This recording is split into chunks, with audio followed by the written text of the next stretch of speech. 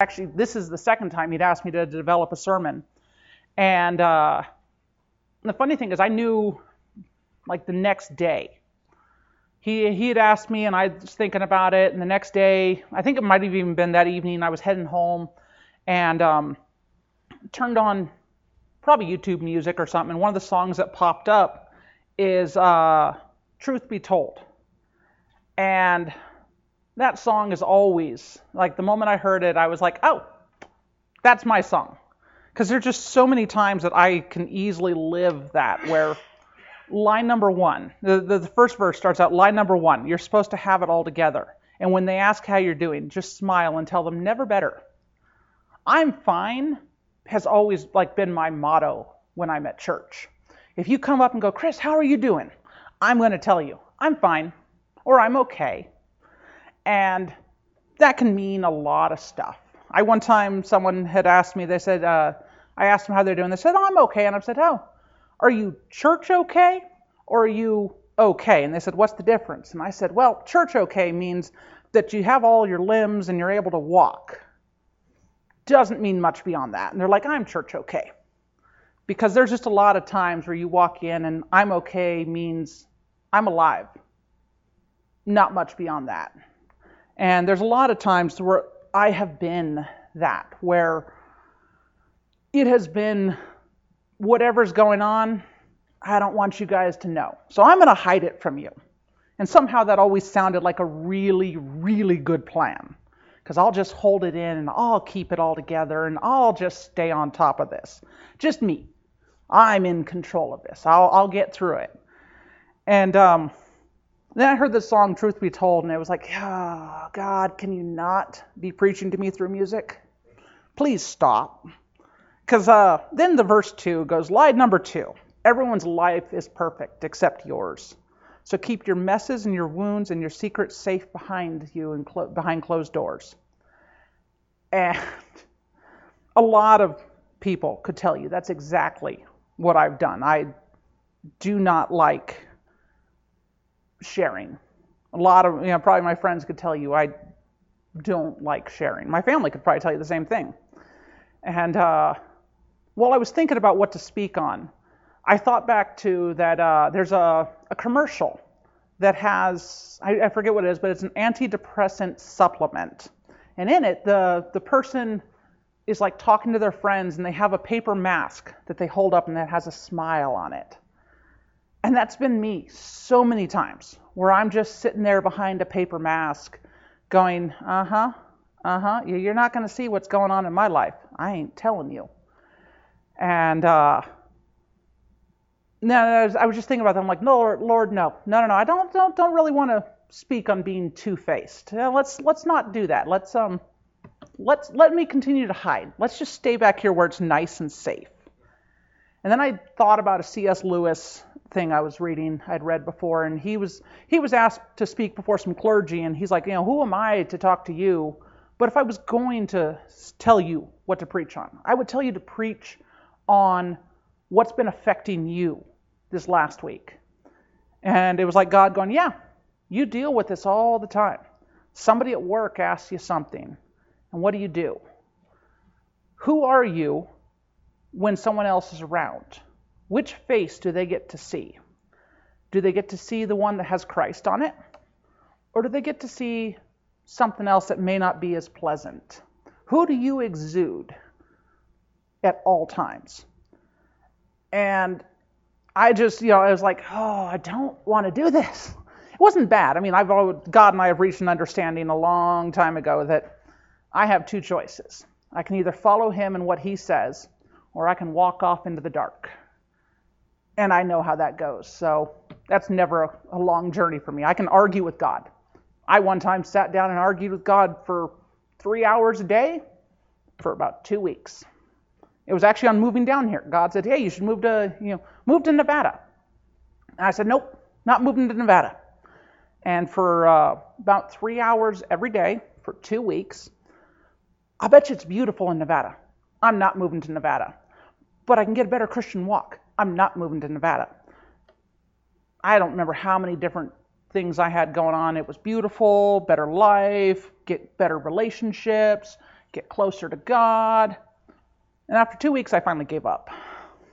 So I learned my lesson. I'm stubborn to a point, but then I was just trying to think about this, and I'm like, okay, what have I learned about putting on a face and hiding behind something?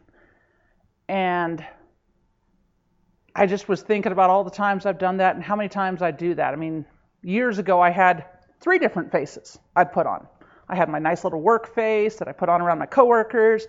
I had my church face I put on around all the people at church. And I had my nice house face that I put on around the family.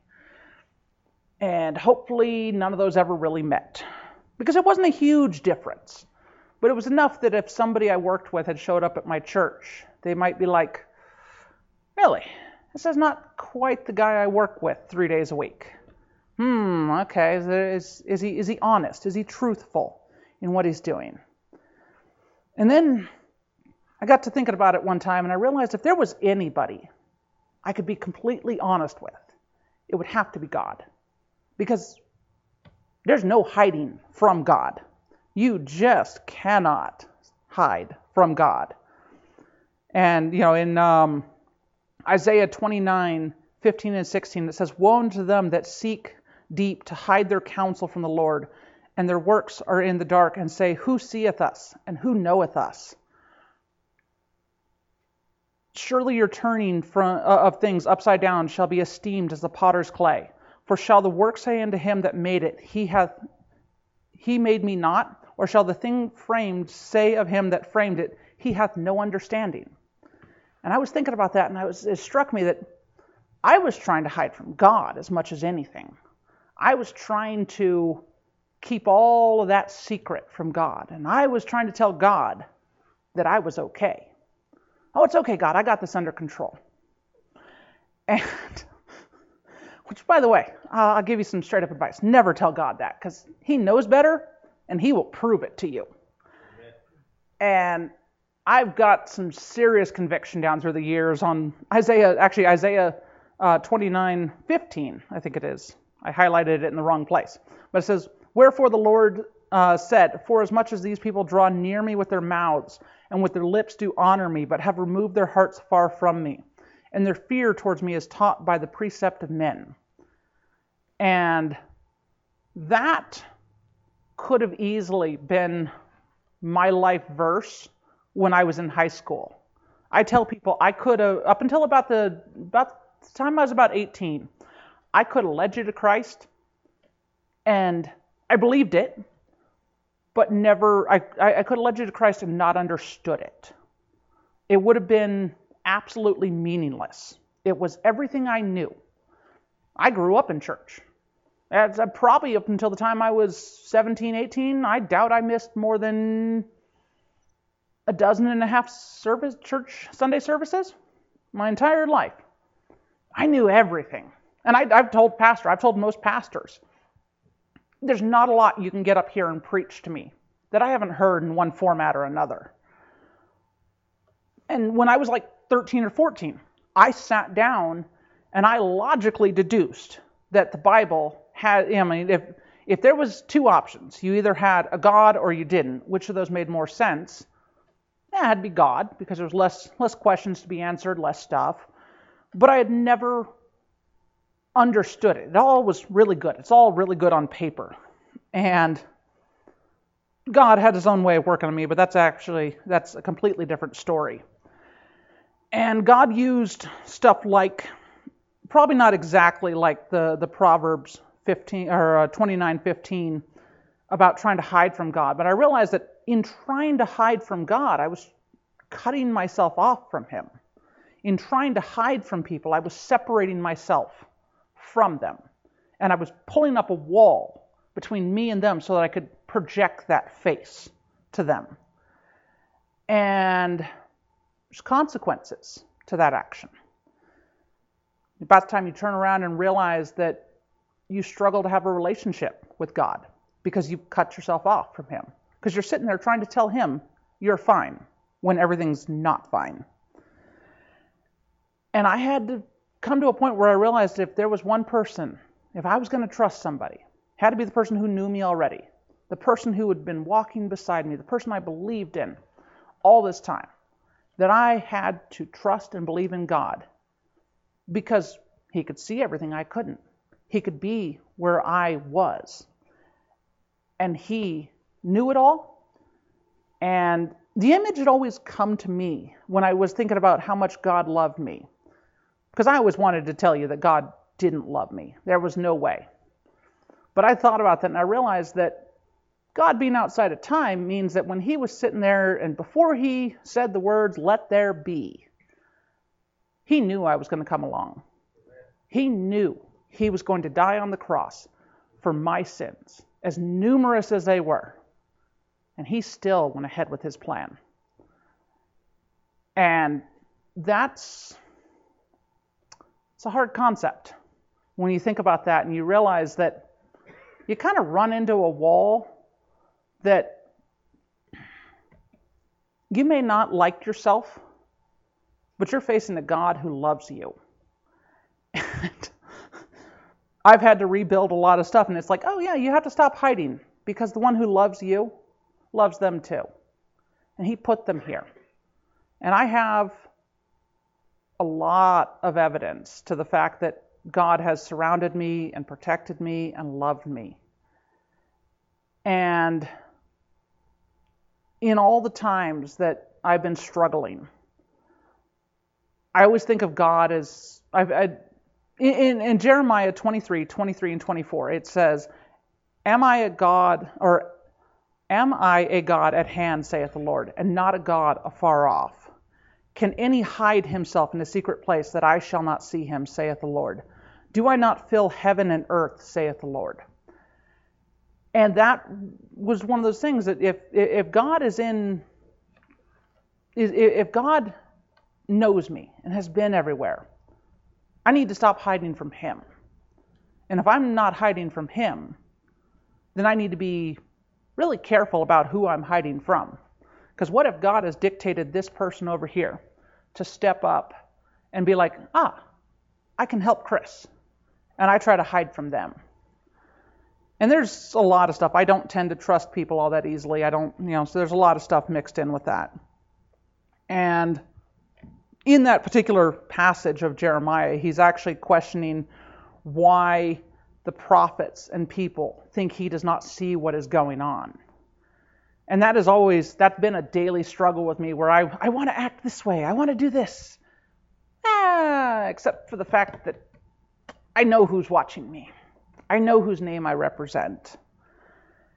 And then you come to verses like Proverbs 18:13, which is basically, it talks about answering before listening, and that equals folly and shame. And you start thinking about the context of how often is the person actually saying, I'm trying to think how to phrase it correctly, because this is not the direction I wanted to approach this point. But are they asking how you're doing because they care? What if they're there and they can see through that shield that you've thrown up, and they can see that you're struggling, that you need prayer, and they're asking because they want to know what they can pray for you on? Don't hide from them. Yes, there is a time and a place to withhold. I've been around people who have asked, how are you doing? And you can see their shoulders start to turn before you've ever even answered. You're like, okay, it's just pleasantries. I'm fine. But there's times that somebody will stop, look you in the eye, and say, how are you doing? Don't lie to them. Because if you end up trying to hide from people, you end up being double-minded. Because you're trying to build a wall and you're trying to create a person for them to see. And a double-minded man is unstable in all his ways. And this morning when I was thinking about all of this, and I was just I was talking with Cass about, any other passages, because for 2 weeks I've been building this message, and I had it, and then I was like, I need to add something to it. I need to build this out. And then I was looking in a passage about being double-minded. And I came across 1 Kings 18:21, where Elijah is up on Mount Carmel, and he's talking to the Israelites. And he says, how long will you halt between two opinions? If God is God, go with him. If Baal is God, go with him. Pick. Stop waffling between these two ideas. And that called back in my life the times where I've had to be like, if God is sovereign, if God is above all, what are you doing over here?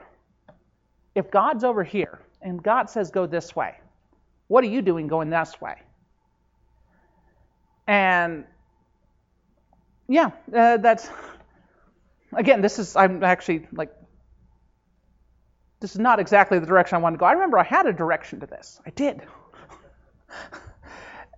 And I'm doing just fine? Oh, good, because I think I just hit my last point. So we might be on a question and answer here soon.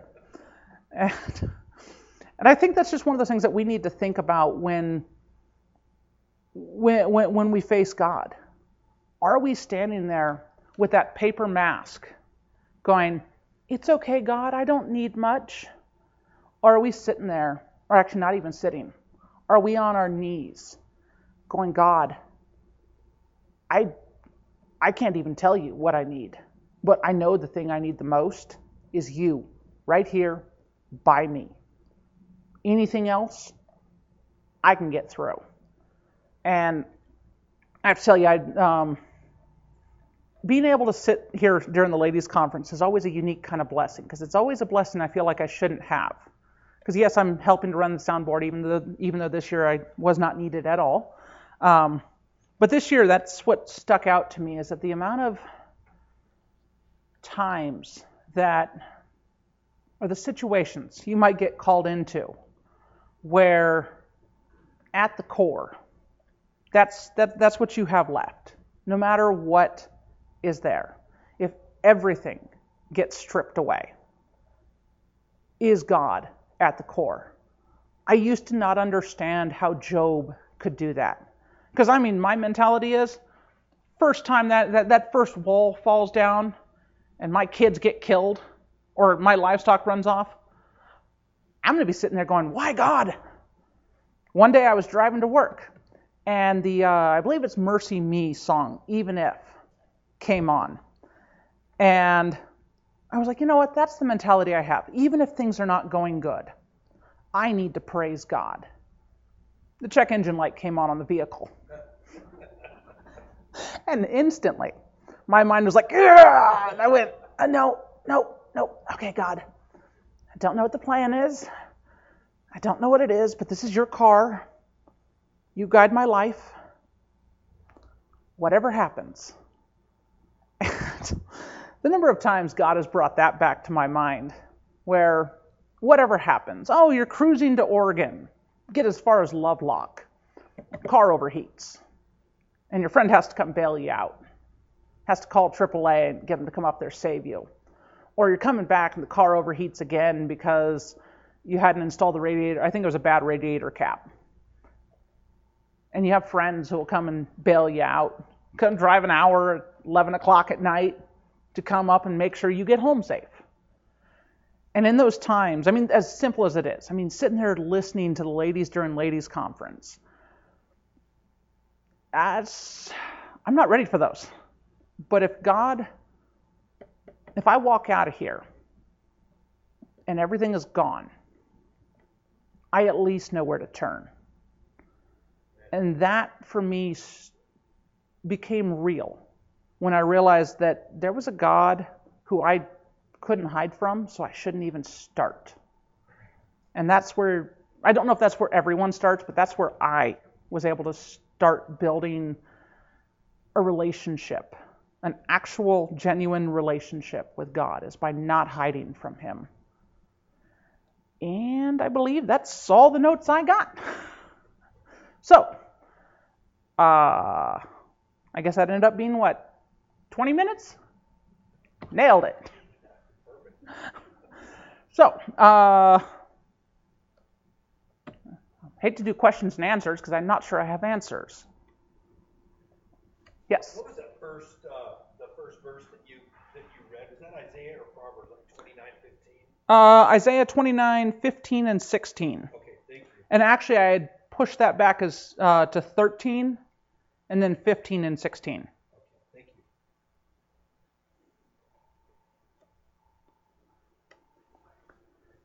you. Okay, so I guess I will close this in prayer.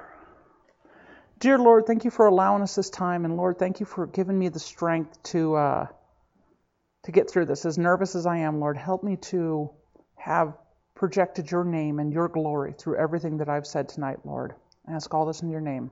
Amen.